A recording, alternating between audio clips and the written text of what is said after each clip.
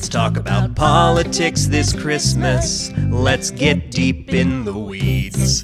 'Cause more unnecessary tension is what this family needs. Let's trim the tree with chaos and see how weird we get. Let's talk about politics this Christmas. We haven't even started drinking yet. New for Christmas 2020 from Awesome Tech Records and Tapes, it's Let's Talk About Politics This Christmas. That's right, Let's Talk About Politics This Christmas is the hot new Christmas jam from Brandon and Beth. That's definitely not at all based on real arguments we've had with our families.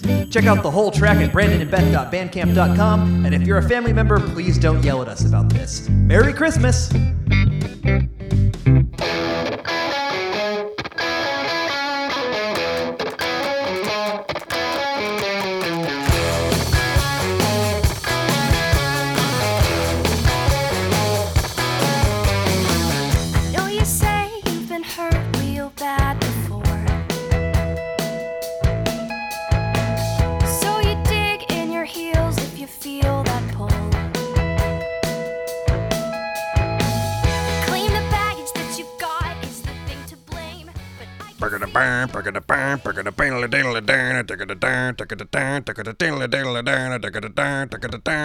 I don't even know what this is to make fun of you. I mean, I'm guessing this is some kind of bit. I don't know what this bit is. Do you know what it is? Thank you. Matt knows what it is. Oh, yeah. Battle music, baby. We used Podcast. It was very effective. Hi, everybody. This is I Think You'd Be Into It, the podcast about your problematic faves. I'm your host, Brandon Beck. I'm your other host, Beth Scorzato. And joining us today to talk about the wet and wild world of Nintendo and Super Nintendo era RPGs is the one and only Matt Pick. Matt, welcome to the show. What's up?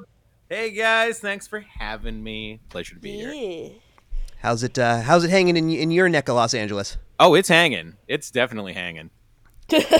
Yeah, you guys are downtown, so like whenever there's like a protest or something big happens, it all happens outside your fucking window. God bless you. Yeah, it's been quite a war zone out here lately. We've had flashbangs and mortars that you would think they'd be used in wartime situations, but they're just setting them off in my my crosswalk.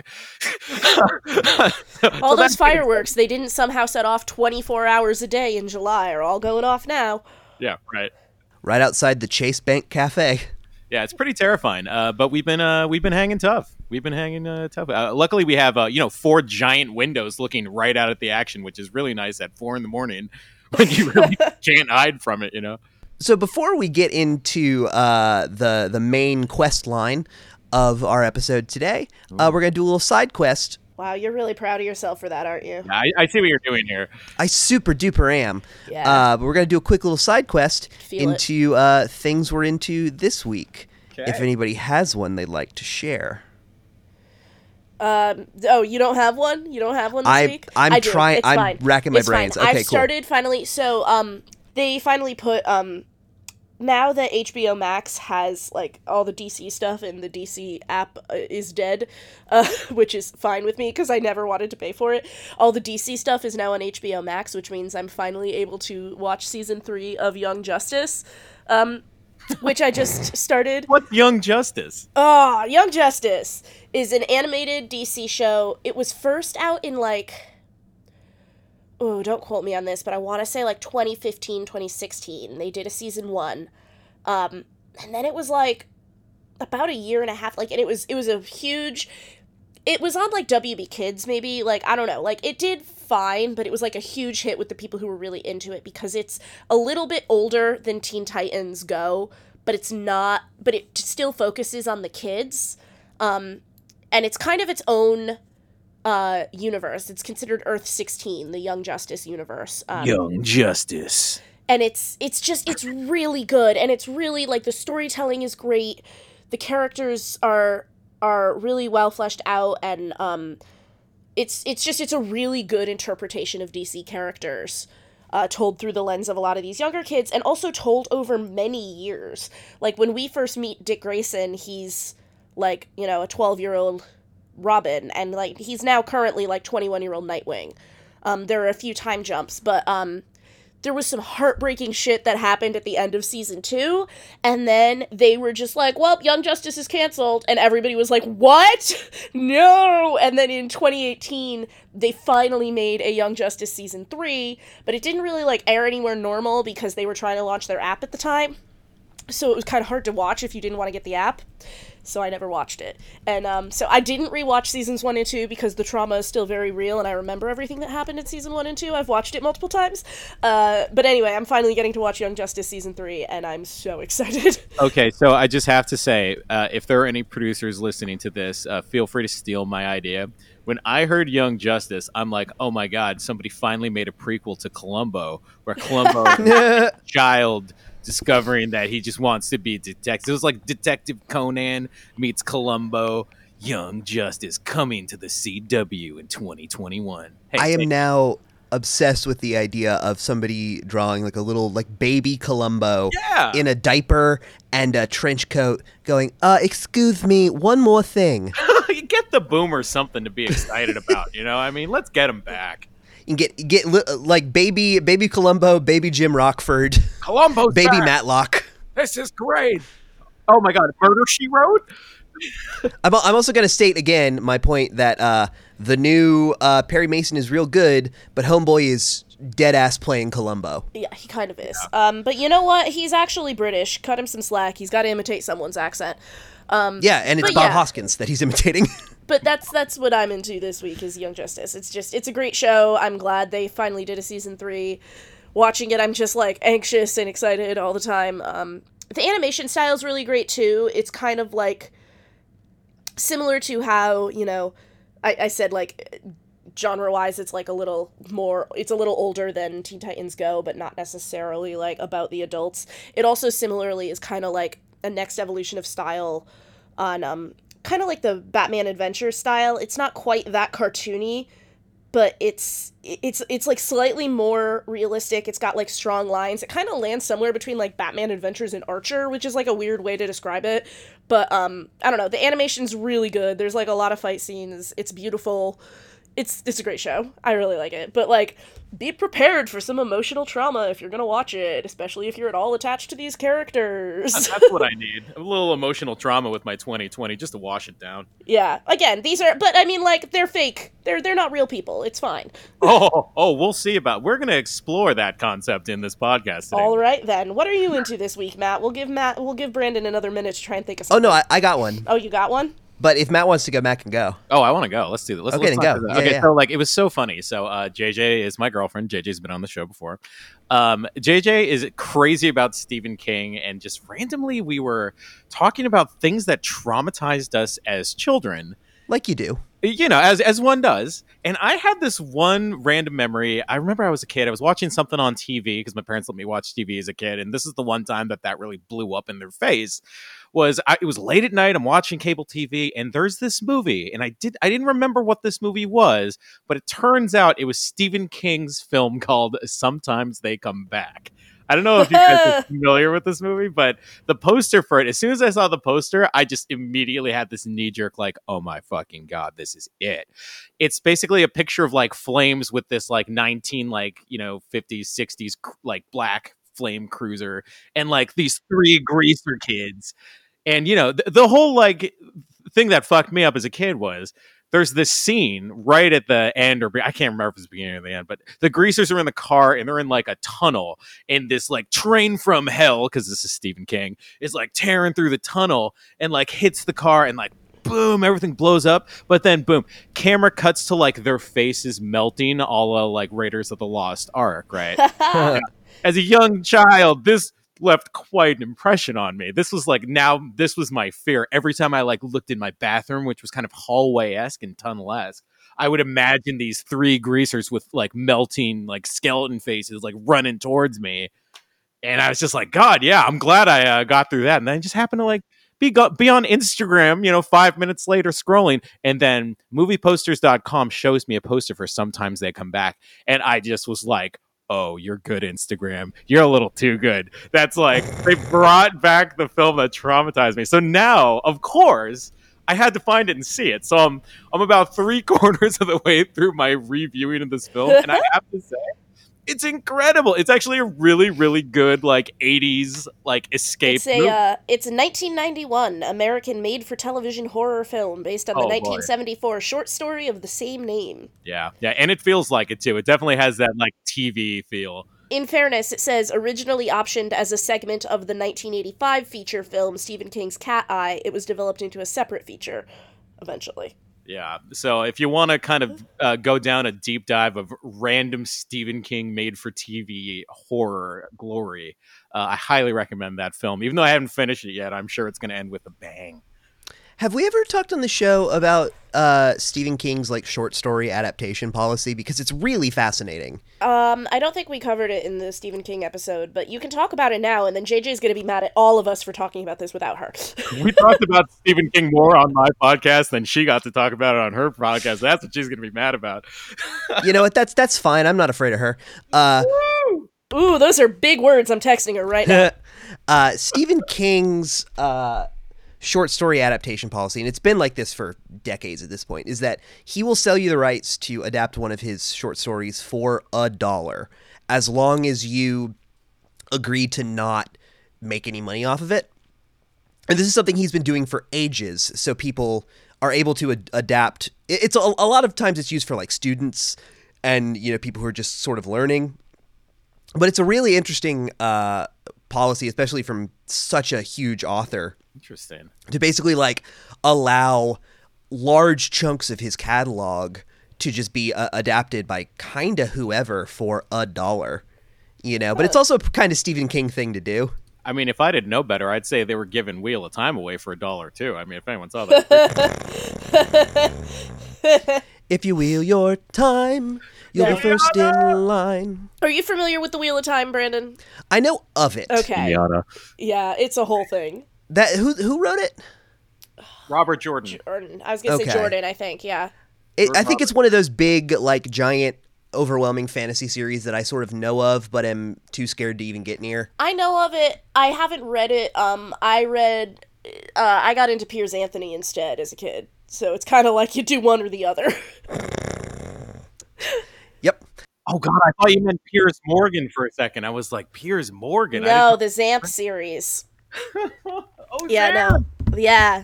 Oh, yeah, I remember Zamp. I still have all of them. I have a lot of them. I've been rereading them.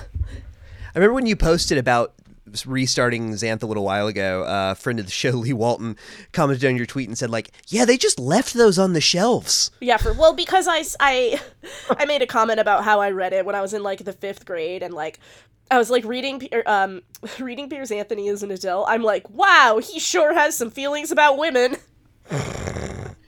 And then that's why Lee was like, yeah, they just left those on the shelves for kids to read. Yeah, I mean, I don't know. Terry Goodkind is another sort of like schlocky fantasy author yeah. I picked up, and the big joke with him and like my friends was, it's like, oh, what fantasy world have you arrived in, young female? I hope it's not Terry Goodkind's world, because like you didn't make the mistake of leaving the house today, did you, to go and get some water from the well? It's like rape gangs, they're coming. It doesn't matter, you know, what country you're in. They're in all of them.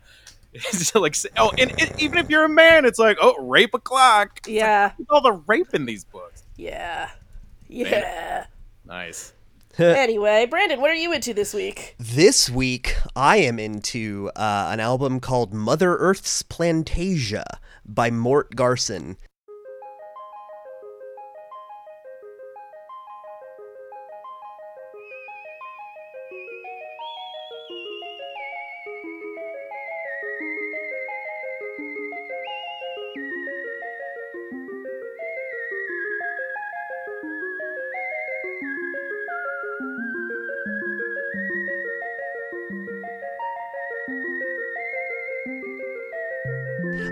Mother Earth's Plantasia is an album that was released in 1976, and it's a synthesizer album of music designed specifically for plants to listen to. And it was only up until like within the last decade, maybe, if not even the last couple of years, the only way you were able to get it was if you bought a houseplant from a store called Mother Earth in Los Angeles, or purchased a Simmons mattress from a Sears outlet, both of which came with the record, according to Wikipedia. So for decades, it was this kind of like under the radar, like kind of only synth nerds knew about it. But in a couple years ago, this company, Sacred Bones Records, reissued the album and put it on all the streaming services and stuff. And it's so chill. Like, if you want to just put something on at the end of the day that is just like chill and calming and just like serene, it's a great record to listen to and just like unwind, because they're all the compositions are really tight and interesting, and it kind of jumps all over the place. One of them is just straight up Zelda's hat, why is it weird? She looks like a nun. No. No, that's well, I mean, that's not the actual lyrics to the song from Zelda, Yes. but it is straight up the melody to one of the songs from Ocarina of Time. Yes. And I think it's that one. Somebody stole Mother Earth's Plantasia and put it in Ocarina of Time. Savage. Yup. Wow. Yeah, there's for the record, there's an Ash What You Playin', like a very early one, where she's playing Ocarina of Time, and there's like, she makes up a bunch of lyrics to the different songs, and that's one of them. Yeah, that's a really good one. Epona. God. Here's your song. Oh yeah, Epona, here's your song. Get the fuck right here. Yeah, it rules.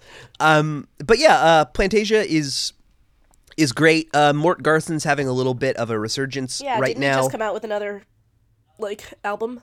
A I don't remember the name of the label, but they're like a Light in the Attic kind of label. Just released a like deep compilation of unreleased stuff of his that has some like Plantasia demos in it, or like his theme for like The Blob Returns or something like that. Just like a lot of cool, weird old synth stuff. So if you're interested in either plants or cool synthesizer sounds, check out Mother Earth's Plantasia by Mort Garson, I'm going to. which was a recommendation to me by a friend of the show, Jen Overstreet, and I've told them this, but I've listened to this record probably 40 times since they posted about it on our Discord a couple months ago. That has like tie-ins with today, believe it or not. Because RPGs, I think the main appeal is the music, and it was all synth. So I mean, Well, yeah, let's get the fuck into it then. Yeah. So yeah, I mean, I can actually kind of kick this off. Go I for got it. into RPGs, I think, because they had a real sort of visceral emotional pull to me, but it was the first impact I had was through the music.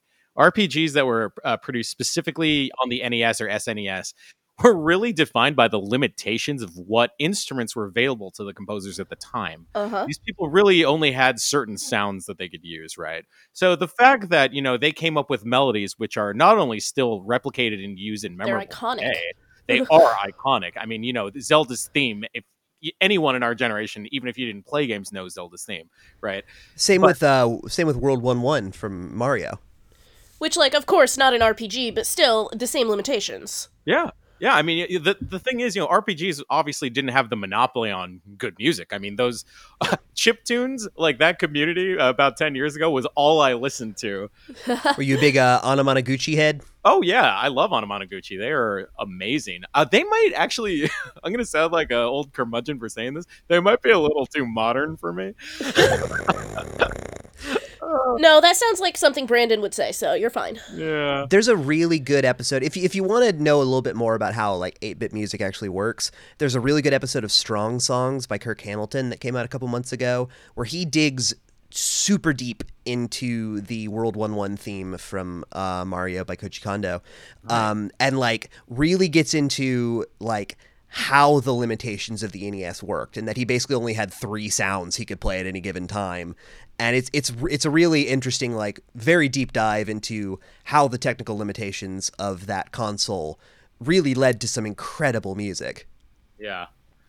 I remember just sort of wondering how it was that these composers... I still actually to this day don't really understand synth very well and how it's created. I've sort of like looked into the original... what were they called? Like the things that you would go in and like literally flip a switch. Whoa, did Sorry, a cat? Gil just bit me. Gil! Gil. The cat does not want to talk about this. He can't hear it. I was playing with his paws, and he was like, "No." It's like, if we aren't going to talk about Mass Effect, I'm going to bite you. Sorry, that just caught me off guard. It was right in the fine. fleshy part of my hand. Gil's a big fan of BioWare RPGs and is mad we're not covering them. Fuck BioWare. No, I get what you're. You know what though? Speaking of you being like, oh, I'm maybe an old curmudgeon. I was listening to something on the radio the other day, and I was like, synthesizer should have been left alone to just make sound effects. This is too much. Fuck this. What have they done? They've I was like, taken it. I was like, synthesizers were a mistake. You take that back. Yeah, I love it. I think, especially for people in our generation, there's something about the sounds of even the NES. Like, I'm not even talking music. I'm just talking like the boings and the bangs and the beeps. They take you somewhere, and it's almost like a warm blanket, because it really takes you to a time where you didn't have any real problems. And I think that's part of the appeal of revisiting old games and RPGs for me is it takes me back to when I was like 8 years old, and everything was like so simple, and it was very objective based. It's like, I need to get to the next town and, just like very slowly grow it. I think RPGs actually are great for kids because it sort of begins to give you those sort of like mental coping mechanisms for how to like, press forward through like trouble and struggle and like how to deal with that. Teaches It's you how to very- grind. It teaches you how to grind, man. Because I mean, life is gonna be a grind, and Yep. the sooner you make your peace with that, Japan certainly knew. I really love not just early RPGs, but all RPGs. I think we've probably talked about on the show before how I'm like really bad at video games. But what I am really bad at specifically is platformers. Yep. And I feel like when we were kids, like so much focus was on platformers that I was Especially just for like, kids' games. Yeah, I was like, well, I guess I just can't play video games. But like when I first came to RPGs, I was like, this is for me a kid who, speaking of, I read Piers Anthony. For me, a kid who was like super into like sci-fi and fantasy shit. Like RPGs were so cool because they actually I was more invested in the story than the fight mechanics. Exactly. Exactly. You Like- want more story, and that's Yeah. why you grind. You work to get more story. Yep. Yeah. Yeah. Matt, do you remember what the first RPG that you played that really grabbed onto you was, and why? SNES Secret of Mana. When you put the cartridge in the machine, you press play, you press power, they hit you with that iconic opening track. The Secret of Mana opening song. For some reason, I'm forgetting the actual title of that song, but none of us knew it then anyway, so it's fine. And Love theme from Secret of Mana. it's just the piano, this echoing piano melody, just a couple notes like dun dun dun dun dun dun dun dun, and it like starts to swell, and like boom, they hit you with like this incredible visual, and you just knew before you even press start that you were in for something special, and it took my breath away when I was young. It really did. And I never played a game like that before, and I just remember like I went to school the next day and I started talking. I'm like, "Have you guys heard of this game? Like, am I the only one who knows about this?" I started like spreading the gospel of SquareSoft at that point, and I don't think I've ever stopped being like a priest of SquareSoft. I really I do proselytize people, and Square Enix. I'm not really going to go too far down the Square Enix road today. I feel like they kind of lost a little something in that merger. But like, if you're talking original SquareSoft was responsible for Secret of Mana, of course, Final Fantasy 2 and 3, as they were known back there. In Japan, they were 4 and 6. And then just like oh god, there was like so many other gateway drugs from that. Breath of Fire. I know Chrono we talked Trigger. a lot. We talked a lot recently, and actually, it's not the first time on this show we've talked about Chrono Trigger. Oh, No, it's true. We've talked about Chrono Trigger before. I think in the Animal Crossing Usually in the episode. context of you got to the 20-yard line and then stopped. Yeah, well, that's how I multiple get. times. I've literally only finished like 3 games in my entire life. I tend to just like play all the way through and then stop. I've played like 9 to 16 hours of Chrono Trigger twice, but I remember the last time we talked about it, I then like actively went and downloaded it on my phone and was like trying to play it on my phone, and I was like, "Fuck this! This interface sucks." Yeah, I mean the interface on the phone is not great, but Good. when you're like a hardcore like chrono meth addict like me, you'll take what you can fucking get. Oh yeah, don't get me wrong. I still played like an hour and a half of it. I don't know how many times I've beat Chrono Trigger, but the real fascination to me as a 36-year-old is that I'm not sick of it yet. I'm really like not tired of the story. Well, you can make choices. Yeah. It's not necessarily always the same game. But the thing is, like, I like to go hear what these people say. I'm kind of a completionist. Like, when I play Yeah. through a game, I don't like skip rooms. Like, I really do talk to everybody. I like to Yeah. get the full, like, immersive experience and like see if Same. I missed anything. I try to be a completionist. I talk to every person in a Pokemon village. Oh yeah, totally. So yeah, I mean, I actually think that Chrono Trigger is a bit of an anomaly in the RPG world because, in my opinion, it's kind of the perfect game. It did something that had never been done before. It brought time travel into the RPG genre, and it was executed flawlessly. It really was in a way that was fun but exciting. What is the TLDR on the story of Secret of Mana if you've never played it? Because I haven't really I've like played 20 minutes of it just like as a ROM, but I've never put enough time into it. Well, you do know these are two different games, yes. Right, so two different games. But I'm sorry, Secret of Mana, whichever one we were talking We were about. talking about Chrono Trigger. Oh, then yeah, Chrono Trigger. It's interesting that you bring this up. I didn't know this. Do you know that Secret of Mana and Chrono Trigger were actually part of the same development team, and those were two games that split at one point? And so things that were not used in Secret of Mana ended up in Chrono Trigger, which is why those characters look so similar. So it's a common sort of confusion people have is like, oh, why do the characters in Chrono Trigger and Secret of Mana like look identical? It's like the girl with like the pink, and it's like the boy with the big red hair, and it's like that's a pretty specific look. And it was kind of just the square house style at that point too. Right, and that's what people thought. But no, they were actually supposed to be the same game. But because of the limitations in technology, they were like, guys, we cannot fit all this on a single cartridge. So they had to sort of throw out a bunch of really good ideas, and those ideas grew into what was to be Chrono Trigger a few years after Secret of Mana. So I can give you like brief synopses for both. So Secret of Mana, the stories are not really related at all. It was really sort of the graphic and the gameplay styles that were sort of revolutionary out of these games. Mm-hmm. Secret of Mana was the first game to really kind of have this sort of active battle system. But before I get into that, let's just stick to story. So basically, Secret of Mana, you start as a kid. And these kids are bullying you in the village, and they push you off a bridge, and you fall down this like waterfall, and you land on your back, and that's how the game starts. And you kind of go wandering through the town. It's like this sort of what we would consider now to be like the tutorial forest, right? And you're kind of going through, and everything's level 1, and then you find the sword, and you pull the sword from the stone, and all hell breaks loose. Once you pull the sword from the stone, now monsters start appearing in the world again. And like everything is thrown out of balance, but it was all meant to be.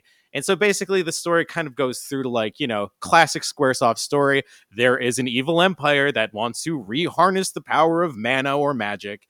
And they want to use this power to, reign over the world and dominate, classic sort of setup. And it's up to you to sort of, join the scrappy, rebellion. And in Secret of Mana, you kind of are the scrappy rebellion. To basically restore balance to the world, and that's what you do in Secret of Mana through this really, really sort of wild and replayable battle system where you just you have to swing your sword. But what was crazy about it was you can't just button mash in Secret of Mana, which is how all games up until that point were. They put in this counter. So it's like you swing your sword and you have to wait about 3 seconds until you can swing your sword again and do any kind of legitimate damage. So at first you're like, this is bullshit. Yeah, it's a really deliberate game. I was under the impression that Secret of Mana was turn-based. It's not turn-based. Chrono Trigger, however, is turn-based. Yes. So which is why I could handle playing it, because I'm not great at fighting games either. So in between Secret of Mana and Chrono Trigger's release, a little game you may have heard of, Final Fantasy 3 or 6, came out. And that game changed everything for Squaresoft. It was one of the biggest commercial successes in the United States. Obviously a massive success in Japan as well and worldwide. That was the last one before 7, correct?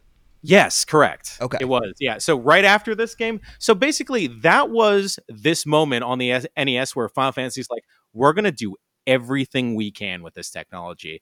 And it's right before they make the jump to PlayStation in 3D.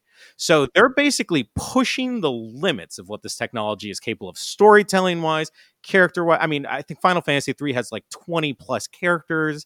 Everyone has their own theme song. It's insane. You know what I mean? And so, but the one thing that they introduced with that was the ATB, Active Time Battle System.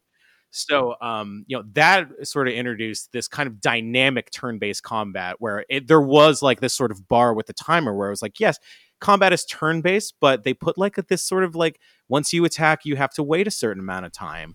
And And you couldn't just sit there and like think about your No. move for 20 minutes because the No. other guy will attack you. Right. So if you just sit there watching your meter and like, oh, what item should I use? You're getting hit that whole time, which kind of, it found this interesting blend between like, oh, like, okay, it is turn-based, but like I have to be on my toes because I'm getting my ass kicked if I'm not like moving fast. So that was really exciting. People love that. They took that and finessed it into what they were going to do in Chrono Trigger. But the thing is, Chrono Trigger took this old Secret of Mana system where instead of like going to the battle screen like on Final Fantasy, where everyone's like sort of like, you're in profile and you're attacking and it has no relation to the map you're on, Chrono Trigger took that away, and now you're having fights just like Secret of Mana on the map you were walking around in. So the combat was now integrated with the overworld map, and it was done very fluidly with this ATB system. So it was kind of just like really, and still to this day, it's kind of exciting to play So these. it's kind of, I mean, we all, as weird nerds are like, Final Fantasy changed the game, but like Final Fantasy literally changed the game. Like, It did. just did. It did. And like this particular wave of RPGs was sort of the like last big push of that kind of game before the PlayStation era. Exactly. Because that was sort of the moment where everything that was sort of the tectonic shift, was when Squaresoft got bought by Sony. Right. And then they jumped up to PlayStation. But like I had not realized that so many more games were already experimenting with like slightly different combat systems. Oh, yeah. The one that comes to mind the most for me, and I think it's the only Super Nintendo RPG I've ever beaten, is Mario RPG, which was co-created by Sega, Square and Nintendo, and is to this day is one of the best. Sega. Yeah, definitely not Sega. Yeah, right. No, that would be Mario RPG at the Winter Games 2020. God, sorry, real quick tangent though. I just remember with the time Sonic kissed a human woman. Right? Yeah, that was weird, wasn't That it? was weird and bad. Anyway, Or that time Wario rode a photorealistic horse. that's true. That was great though. That was That incredible. was very good. That was very good. Dude, Mario RPG was like heavily, I think, paying homage to these games that came before it that were kind of dark and gritty, and that's what was so fun about Mario RPG was those systems were familiar because people had played a lot of these other RPGs. Yeah. And like one of the great things about Mario games that aren't the like mainline, Mario Brothers or 64 or Galaxy kind of entries is that like the whole thing of Mario games is that they will take a genre and make sort of the most accessible version of it. Like the version of it that you could play with your mom. And I don't mean that as like a ding at all. But like, hey, playing games with your mom is awesome, right? It's but like, my only happy memory of early childhood. but like, it's really that's the secret of like Mario spin-offs, and I think Mario RPG really did that for a certain segment of players. Like Yeah, I had think never it got more people in. Like just as you say, you hadn't played any of those Secret of Mana games, but when you played Mario RPG, it forced you to kind of be like, "Hey, what else is there out there on the market that I've missed?" like when it came out, I was, I think, like 8 when Mario RPG came out, and I didn't know what an RPG was. See, that was the age. 8 years old is. I think that's the magic number. That's when I got. Oh into yeah. Oh yeah. Well, I also think this might be me misinterpreting just due to my like lack of knowledge of video games, but to me, Mario always felt like Japan's best attempt at like Americanizing what they were doing from a design aesthetic, in that like I feel like Mario and Mario games were a better entry point for people into like RPGs, because at the time everything was like, oh, those are like Final Fantasy, all of those, like the design aesthetic of them were so like bordering on anime, and it felt so foreign and so like Japanese to an American audience, whereas Mario was just a little cartoon plumber and he was Italian. Yeah. Yeah. And they were also very like high fantasy too, which is not the most accessible thing culturally for Americans.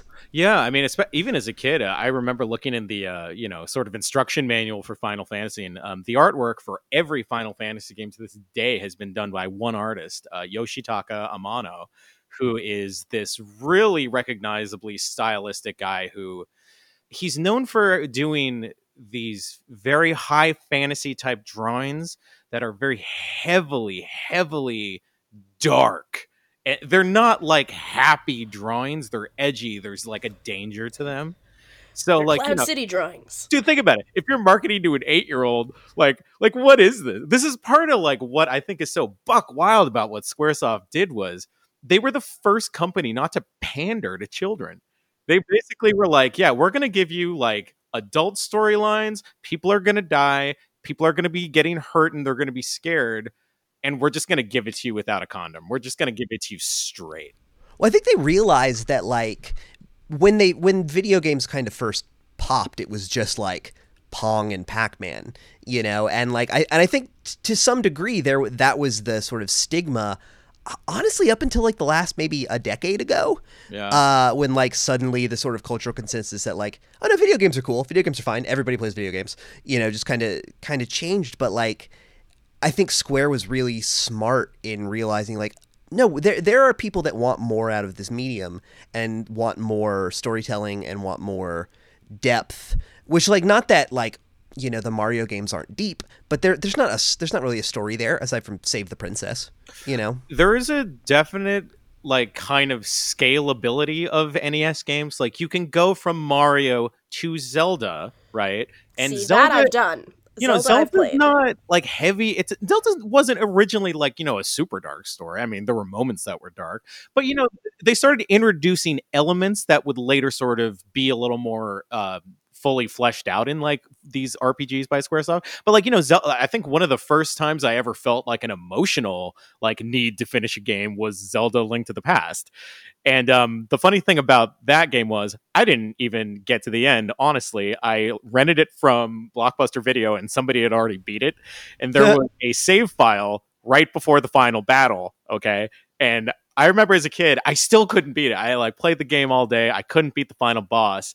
And I went to bed that night and I had these like intense dreams that I was like running through a graveyard and like Princess Zelda needed me and I needed to save her. And I just remember like waking up with this like fucking anime level fire. Like like I'm gonna powered up. gonna like gather my Cosmo and fucking defeat, you know, the Dark Lord. And Just you know shoot Bolt upright in bed and you've got Goku hair. Yeah, I was Super Saiyan 3 that day, man. I ran to my bedroom and I turned on the TV and I beat that game and the credits played and Zelda came out and something special had happened there. There was like something really special about that moment. I did cry. I cried during the credits. I was that emotionally attached to a game I hadn't even played, you know, which is what's so crazy about somebody was able to like hit my buttons as a young man with story. And I was going to be hooked for the rest of my life.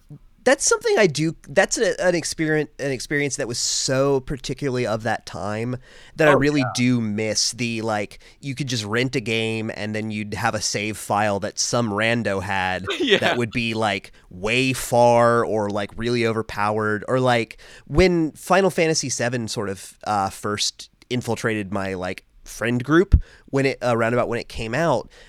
This one kid, I don't know how he got it, but on his memory card, he had a save file that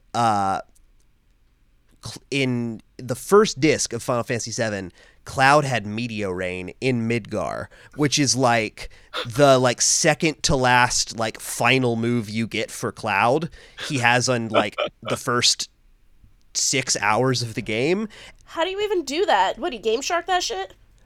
Well, the thing about Final Fantasy VII is that like all of the items were all of the moves like that were level based. So like, yeah, so you could just level up in Midgar. Yeah, you could just grind in Midgar. It would take for friggin' ever, but you could do it.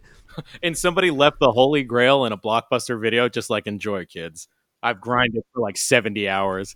And I have no idea where this kid got this save file, but it became like the one that we all like. It was this like legendary thing of like, there's this save file that has Meteorrain in Midgar. Started making the rounds, right?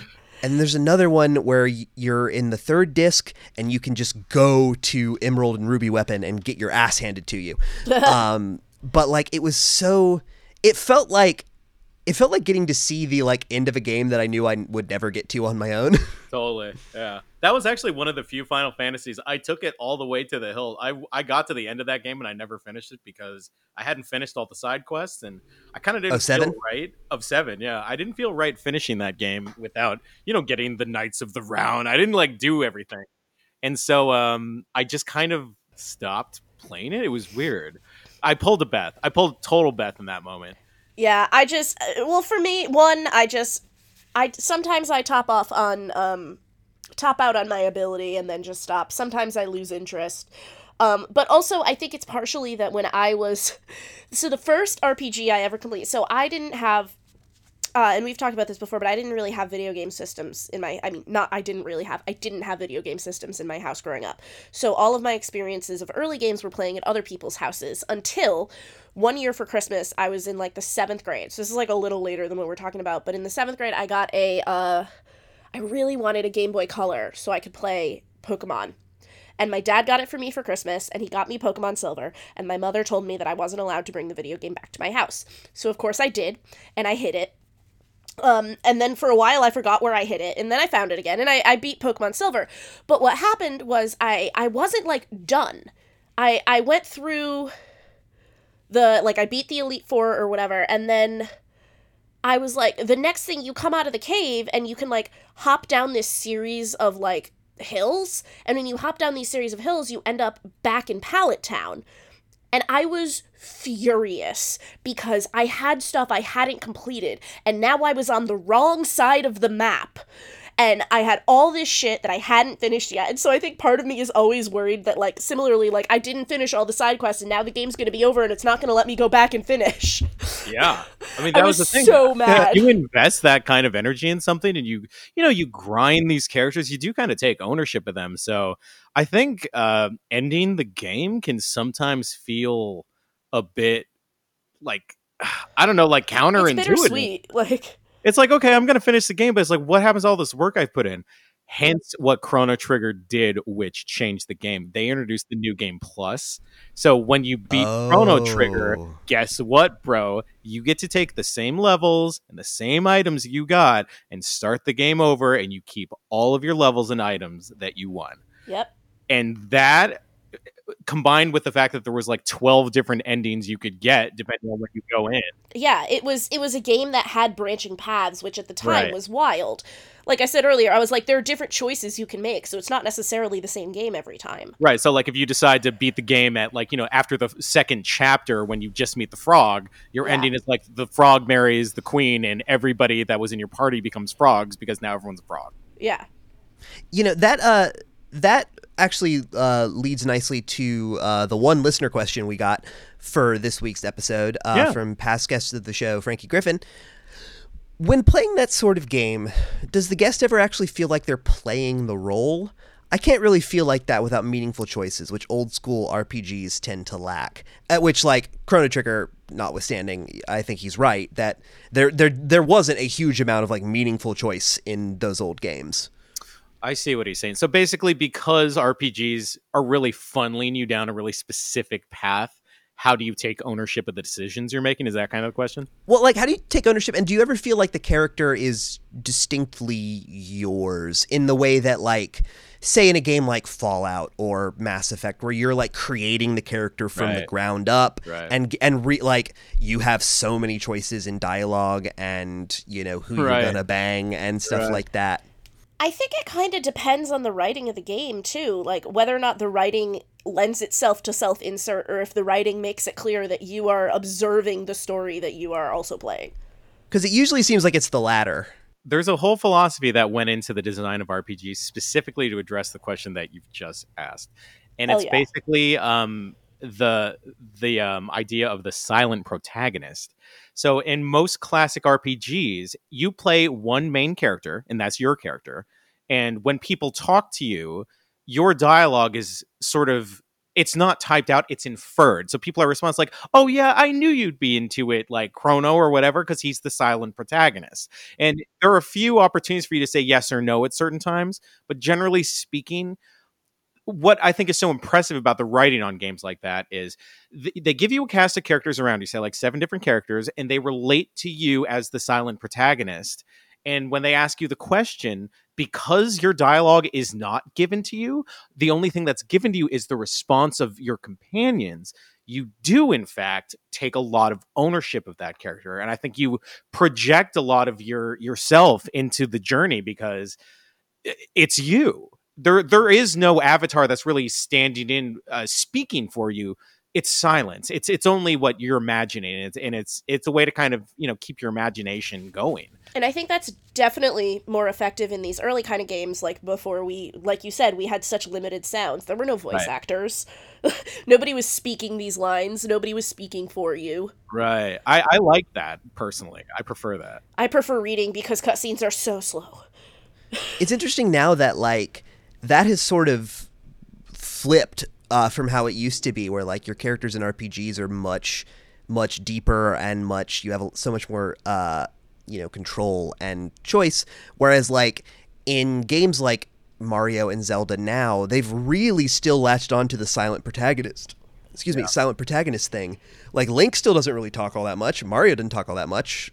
Sonic won't shut up sometimes, but like, it's just interesting how those have swapped so heavily. I mean, the only thing about them is they have these really kind of iconic personalities like Sonic, Mario, Zelda, like let's go. They have like these personalities that you can't really put too much of yourself into.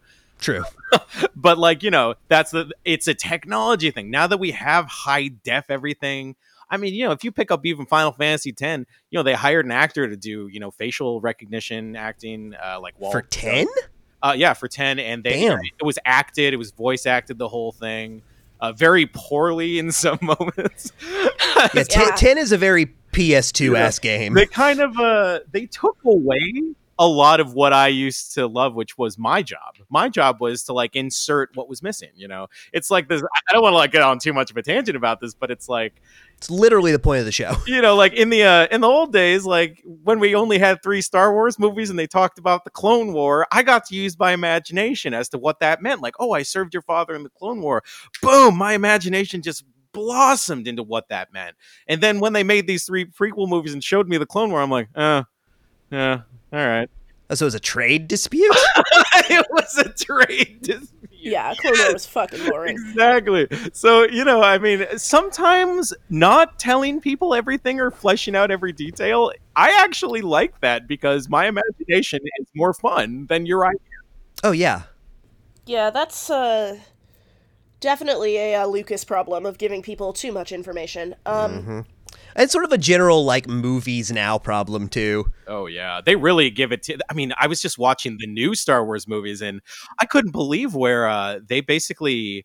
like Leia would do something, and then some side character was like, Leia's doing this because blah, blah, blah, blah, blah. I'm like, did they just fucking spoon feed me? Like, yeah, there was a lot of exposition. Well, they also had to get around the fact that Leia had died before they finished shooting. Yeah, bad example. Because the thing is, they did that for every character. There was a lot of exposition. They really, like, slam it down your throat as to why they're doing what they're doing. And I'm like, hey, guys, like, I'm a big boy. I can figure it out. I did enjoy the new ones, but they were very exposition heavy. They were very exposition heavy. Speaking of very exposition heavy, did you play the remake of Disc 1 of 7? I haven't actually played the Final Fantasy VII remake yet because, correct me if I'm wrong, it's not finished yet, right? No, so it's basically just up until you leave the city.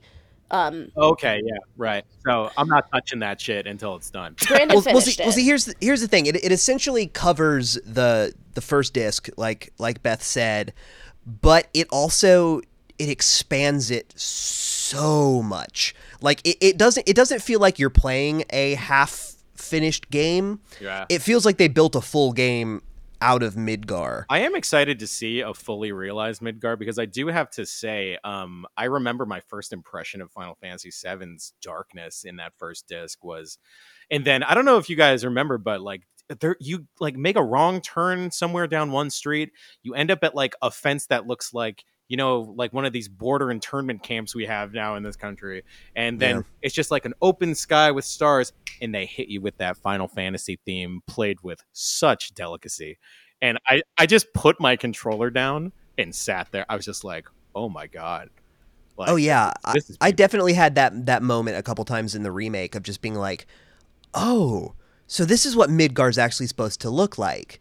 Like it really, it was able to take the like what you sort of imagined they wanted it to look like, you know, because 7 is such, its design is so blocky that like it's a little. It hasn't aged well. it hasn't really aged well at all. I mean, I like it aesthetically, but like it's really like pretty lo-fi. Yeah. It's got like 5 polygons. Yeah, but like you can tell that the ambition of it is so much stronger than what they were able to do technically. Yeah. And the 7 remake really, it both pushes that as far as it can, both by like really fleshing out like there's a whole part where you go to Jesse's house that's like a 2-3 hour little side thing that's one of the best parts of the whole game. Is that where you catch the chickens or the frogs or whatever you catch? With the No, kids? I don't think so. That's the one where you have to like sneak into somebody's house and like Oh. fuck with their kitchen for a minute. I just like the one where you got to catch chickens. I don't know. They spend the entirety of the remake trying to make Sephiroth make sense, and they don't. Yeah. They just But need to stop trying to make Sephiroth happen. But they also, and like I won't spoil it too heavy, but it's also not a strict 1-to-1 remake. Oh, like okay. as you get to the end, it gets real fucky. Yeah, that's what I'm saying. Like they really tried to like redesign and like make Sephiroth Yeah. make sense. And like they and the fact that Sephiroth is even in the first disc, which he's not in the original, but like it really goes out of its way. It knows it's a remake. It knows everyone that's playing it knows the game. So it really picks its moments where it decides to go, okay, you thought this was going to happen, but actually this is going to happen, and let's deal with that now. 7 is and a holy grail property. They knew that, they had to treat this one with a little bit of extra sauce. oh, totally. And I think too that if they just remade it in 3D, I don't think it would have been as good as it was. Like it felt like the most fleshed out version of this like half Kingdom Hearts, half Final Fantasy battle system they've been trying to get right since like 11. Right. So that was the big change, right? The battle system is now completely something else, isn't it? It's sort of a hybrid of like you're running around and you're hacking and slashing, but you also have like a little active time meter that like as you build up, the more you attack, you can then use your spells or a special move or something like that. That's So like pretty ballsy, I have to say. That's ballsy. it's real gutsy, but they also like they finally figured out how to do it right, because like it doesn't feel like Kingdom Hearts where you're just kind of like whacking the square button for hours Oh god, and hours. we haven't even talked about. We can't even get into Kingdom Hearts. Yeah, we dude. cannot get into Kingdom Hearts. We're not touching Kingdom Hearts on my segment. Gentlemen. That's the modern heresy. I'm not touching that shit. Yeah, but It's also just regular heresy. that's true. But yeah, the 7 remake is really worth checking out, especially if you're a fan of Final Fantasy, like both that particular game and as a property. However, you're not wrong. They have not announced when they're planning on doing the second half of the game, if at all. So, like, it's not going to be complete. It's probably not going to be just one more. I can't imagine this won't be at least 3. I mean, they could really string. I mean, they're going to make a lot of money if they string this out. I mean, I think we can sort of talk about remakes in general for a sec, because I think the remake thing is really, especially since people have figured out that you can kind of port an RPG to a smartphone. The remake scene is kind of booming right now. And personally, I'm not sure how I feel about that, because, we're talking about like they're bringing a lot of older games that we've all grown up with, and it's sort of like our gospel, right? And then, whenever they port these things and they change certain aspects, I find it really jarring personally. I'm like, oh God, this isn't what I remember. I don't like the jarringness of trying to go back to something that I remember fondly and seeing you've dropped in a bunch of changes or new stuff. Really bothers me. Have you guys ever heard of a game called Lufia and the Fortress of Doom? Sounds familiar. Okay, so this was another like blockbuster video era special that I picked up. Lufia and the Fortress of Doom was a fine game, and it starts with a prequel where you play the heroes and then they die in the Fortress of Doom or something, and then you go on and play as like their descendants. That game was fine, whatever. And then they realized that the best part of that game was playing as in the prequel, which lasts like 10 minutes. And then boom, Lufia 2 Rise of the Sinistrals comes out, and that sequel takes the original heroes from the first game that died, and you get to play their story, the prologue about how they got to where they were. Now, that game was amazing. Great music, great story, and it fell victim to one of the worst remakes in the history of RPG remakes. Lufia 2 gets this really flashy remake on I want to say it was Nintendo DS, and it was an original sort of Final Fantasy 2 style game, originally pixel, no 3D, nothing, turn based, and they take the story and completely throw away 100% of the gameplay mechanics, and they turn it into this kind of what really looked to me like a Final Fantasy remake, Kingdom Heartsy kind of situation, where you're 3D now on the DS and you're running around, and the battle system's like you gotta hop and jump and hit a bunch of stuff, which had nothing to do with the original game.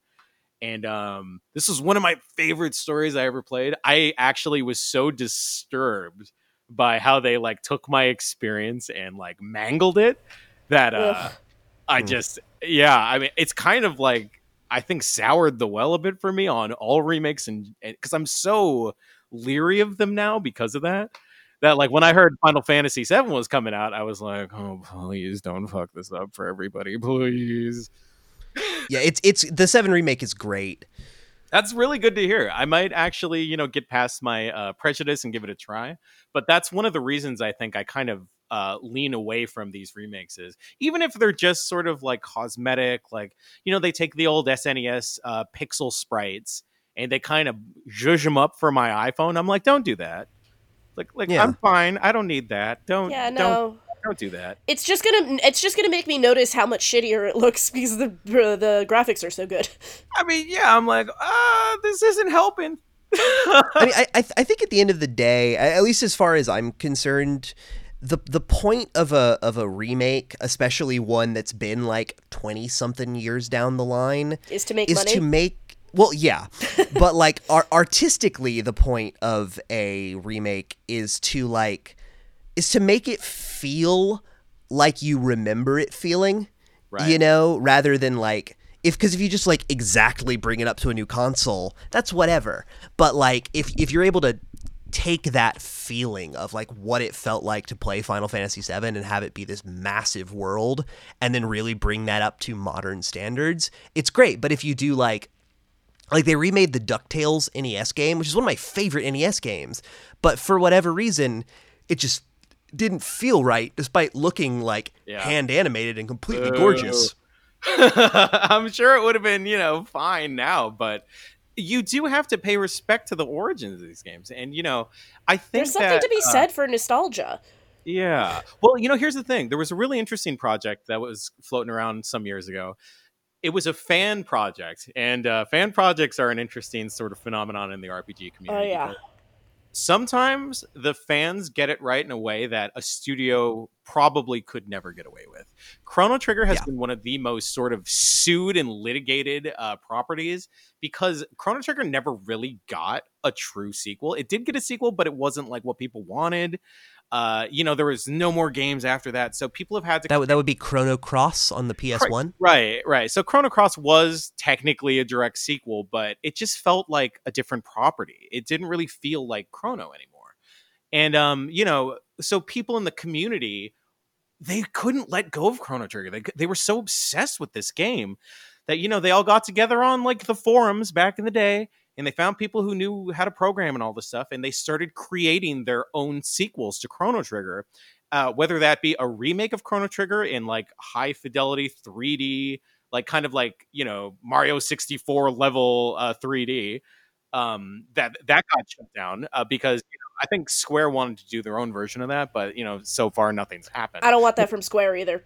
It looked like pretty good, but I agree with you. I'm like, I don't need it. I'm fine. I mean, you could have it if you want, but I could live with what I got. But the real gem that came out of this community was they, out of paying respect to the lore that was created in this game, there was this game that came out on the internet at, I think it was 98% finished before Squaresoft sued them into oblivion. Ugh. It was called Crimson Echoes, and it can still be found on the internet I can't say where because it's illegal, but you would basically patch a ROM of Chrono Trigger.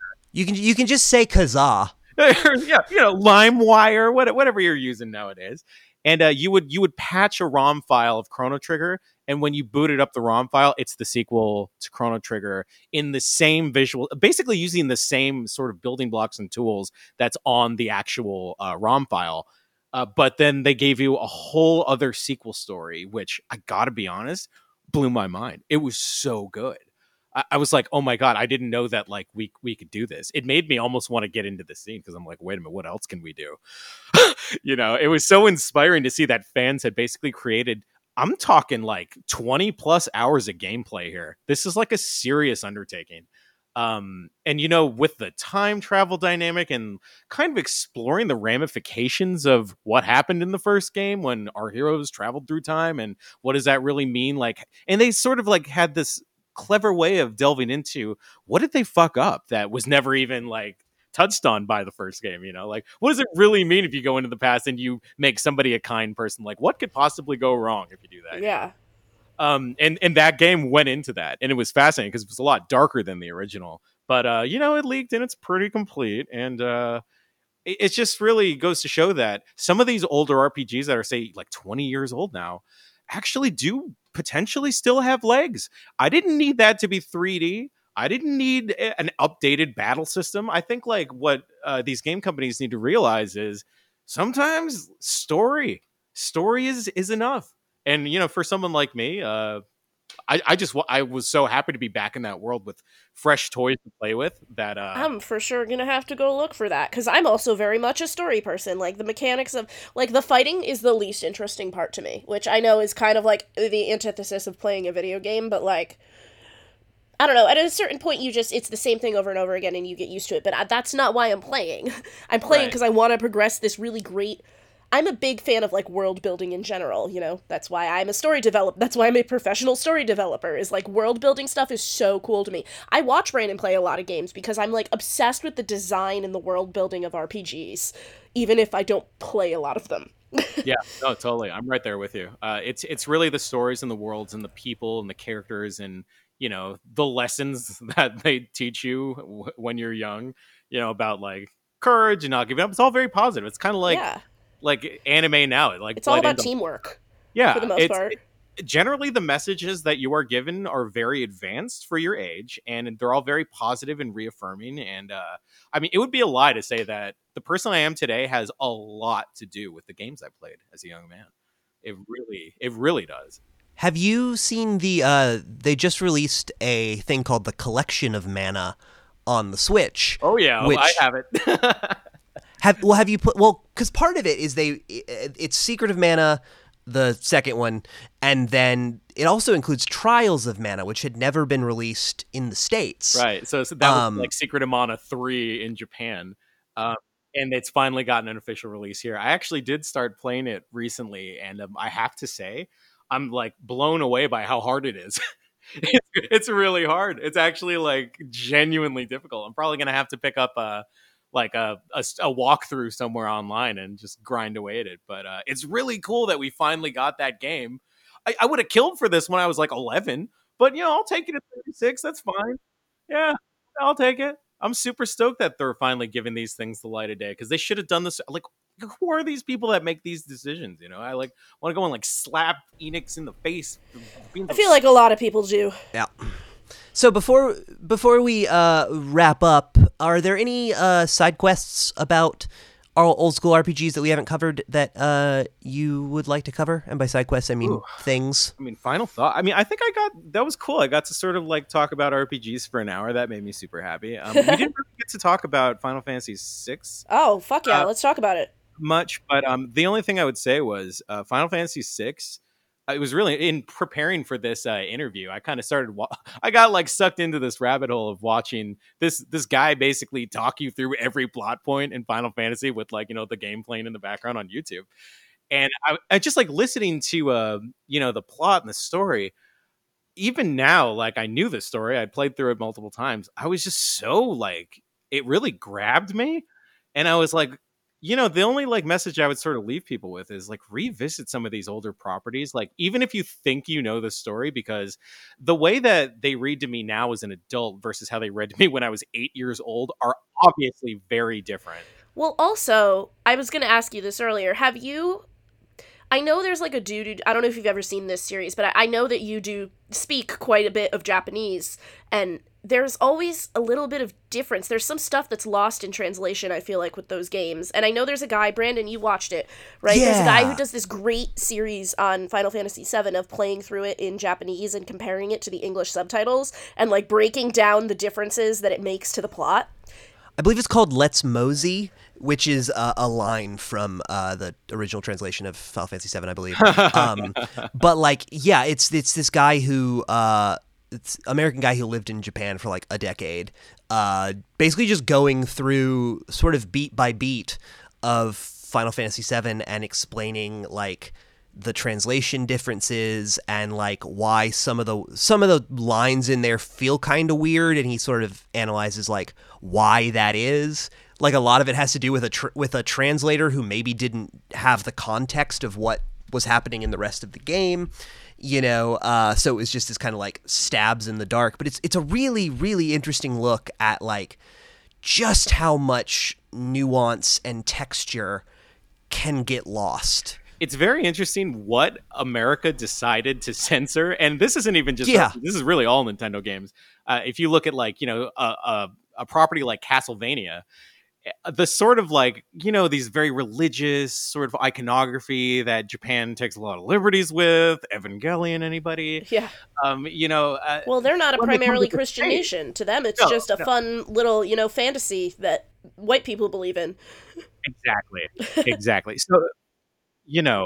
As Americans, we take our Christianity so seriously, and Japan does not.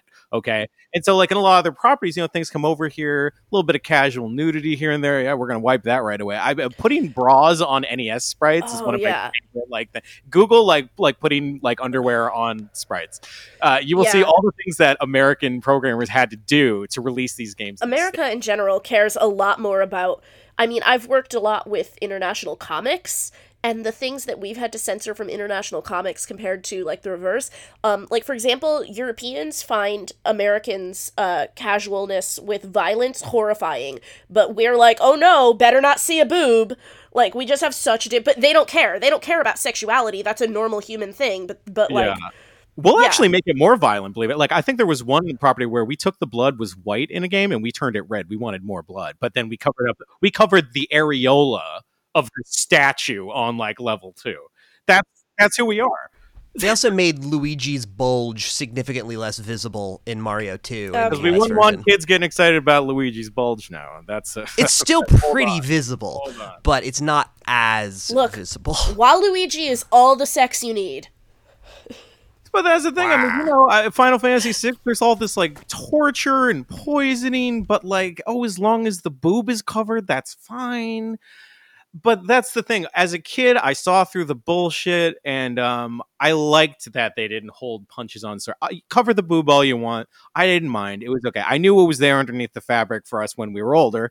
And the story was the one thing I was like, please don't fuck with my story. Please don't nerf my plot or sometimes the dialogue, there'd be characters that would like curse in Japanese. I guarantee you none of that made it over here.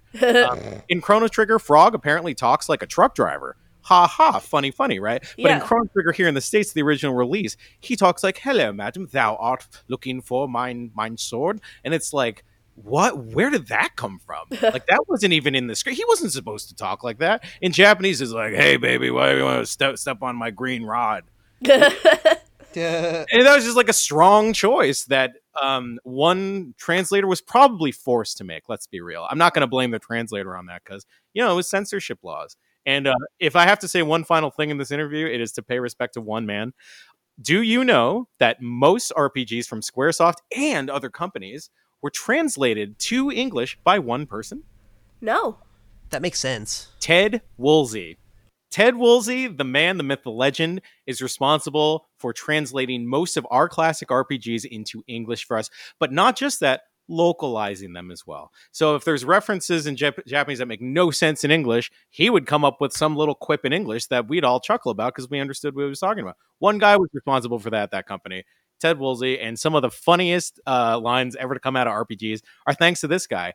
And sometimes he would have like this one line in Chrono Trigger, which definitely was never said in Japanese. Glenn is having a flashback, and his friend Cyrus is like, "Oh, Glenn, you're a marshmallow." And that was his way of saying the Japanese character's like, "You're too soft. You need to harden up." Oh, you're a marshmallow. You're very sentimental. Yeah. Right. And when they modernized Chrono Trigger and they did this re-release and retranslation, which was more faithful to the Japanese script, they took out all of these Woolsey-isms, as they're called, and I was devastated when I played they give through the again. game character. Yeah. It's like the people that were pissed off about the Evangelion Netflix dub. I also can't believe redubbing something that's been around for this long. You better have a damn good reason in my book. It might have just been a rights thing. I have no idea. It probably was. They probably couldn't license the original dub from another company because a lot of these companies, believe it or not, don't exist anymore. They went bankrupt years ago. Yeah. So, if they have a or the there's Akira just like not a ton of file. Again, like this is just from my experience from working with like Power Rangers. Like they didn't save shit.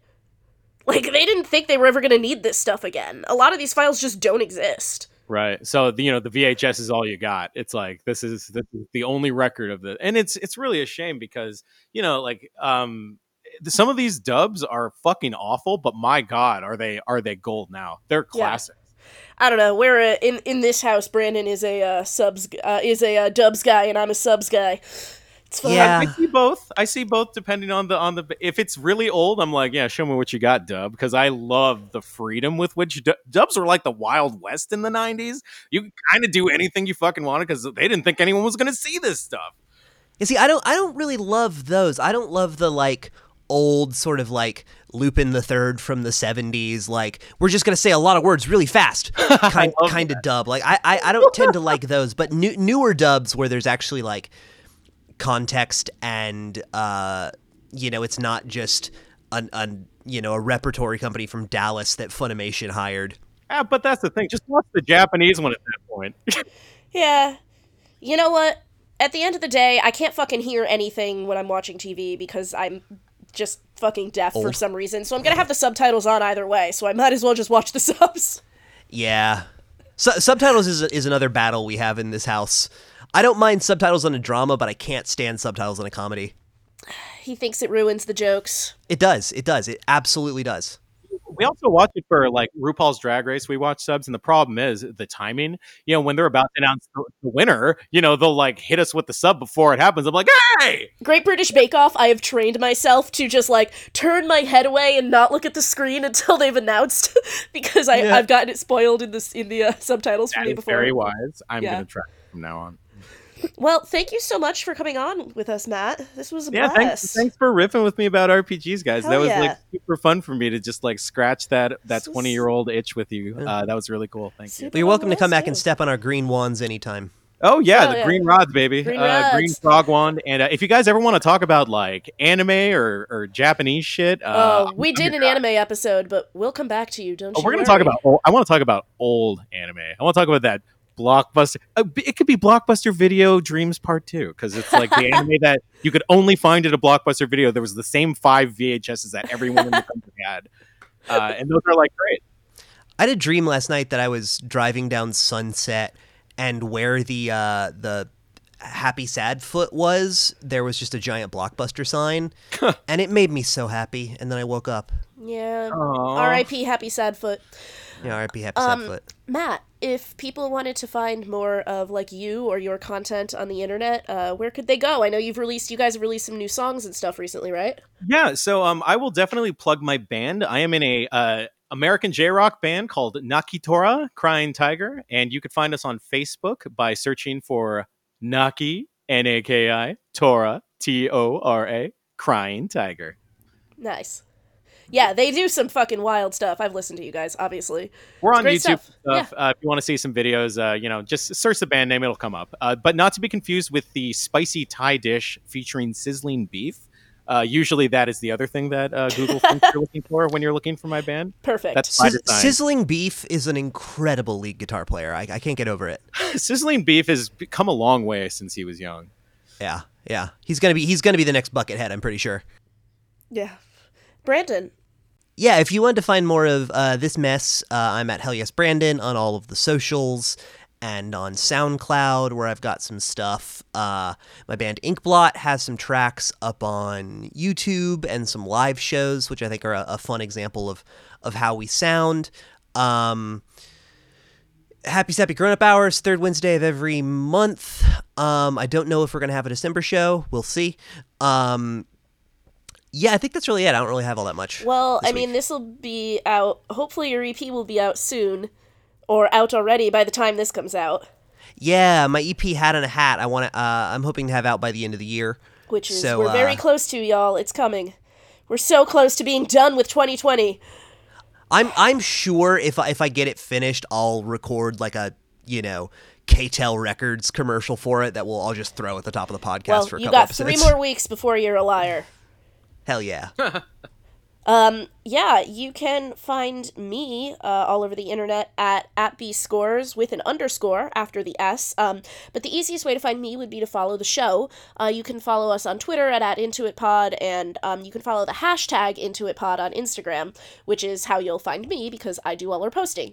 We're also on Facebook if, you're still there for some reason. Mileage may vary. But either way, we hope that maybe you can subscribe to us in your favorite podcast app so you don't miss a week. And, yeah, I don't really have anything to plug, except that actually, we also don't know if we're going to be doing a Christmas show. Our Twitch show that we do on, live on the Pack Theater Twitch is going to be, oh no, we do! I could announce that here. Whatever. It's going to be in 3 weeks. In 3 weeks, we're going to be on our Christmas Eve show. We are going to be doing our Twitch show. We're going to be talking about Die Hard with Andrew Falkenhainer, who you may remember from the Animal Crossing episode. It's going to be a blast. We're very excited. And that same week, we're finally releasing our episode on the anniversary of the downfall of civilization, the movie Cats. We will be releasing an episode with, again, previous guest Alex Vasella. That's coming out on the 21st. Oh my god, I just have to wait for it to be done. No, I was doing that under you. Oh, you're not. You're so loud. No, don't encourage him. Anyway, funny story, we recorded this episode about cats in July, so, buckle up. Yeah. There. I'm pretty sure there's lots of like, oh god, what's happening sort of references in it. But yeah, we're rounding the corner on the year. We got one more episode next week, then we got Cats, and then we got that Twitch show, and then 2020 is fucking over, unless, time decides to change and suddenly, it would this year just suddenly become, January 2020 again. Yeah, we just decide to do 2020 again. No, cannot do. No, thank you. Well, with all that being said... Actually, Matt, did you ever play the Cats RPG they released on Game Gear? Oh my god. Is that a real thing? Skimbleshanks is incredibly OP. No, it's not a real thing. He just thinks he's funny. And Buster Jones is a good I wouldn't put it tank. past Japan because they love Cats the musical. It's like everywhere. It's in anime in the 80s and 90s. Like they just sprinkle it in like, oh, we're performing Cats here in Tokyo. I'm like, what the fuck? What is up with Cats? We've all been asking ourselves that collectively as a society since the 80s.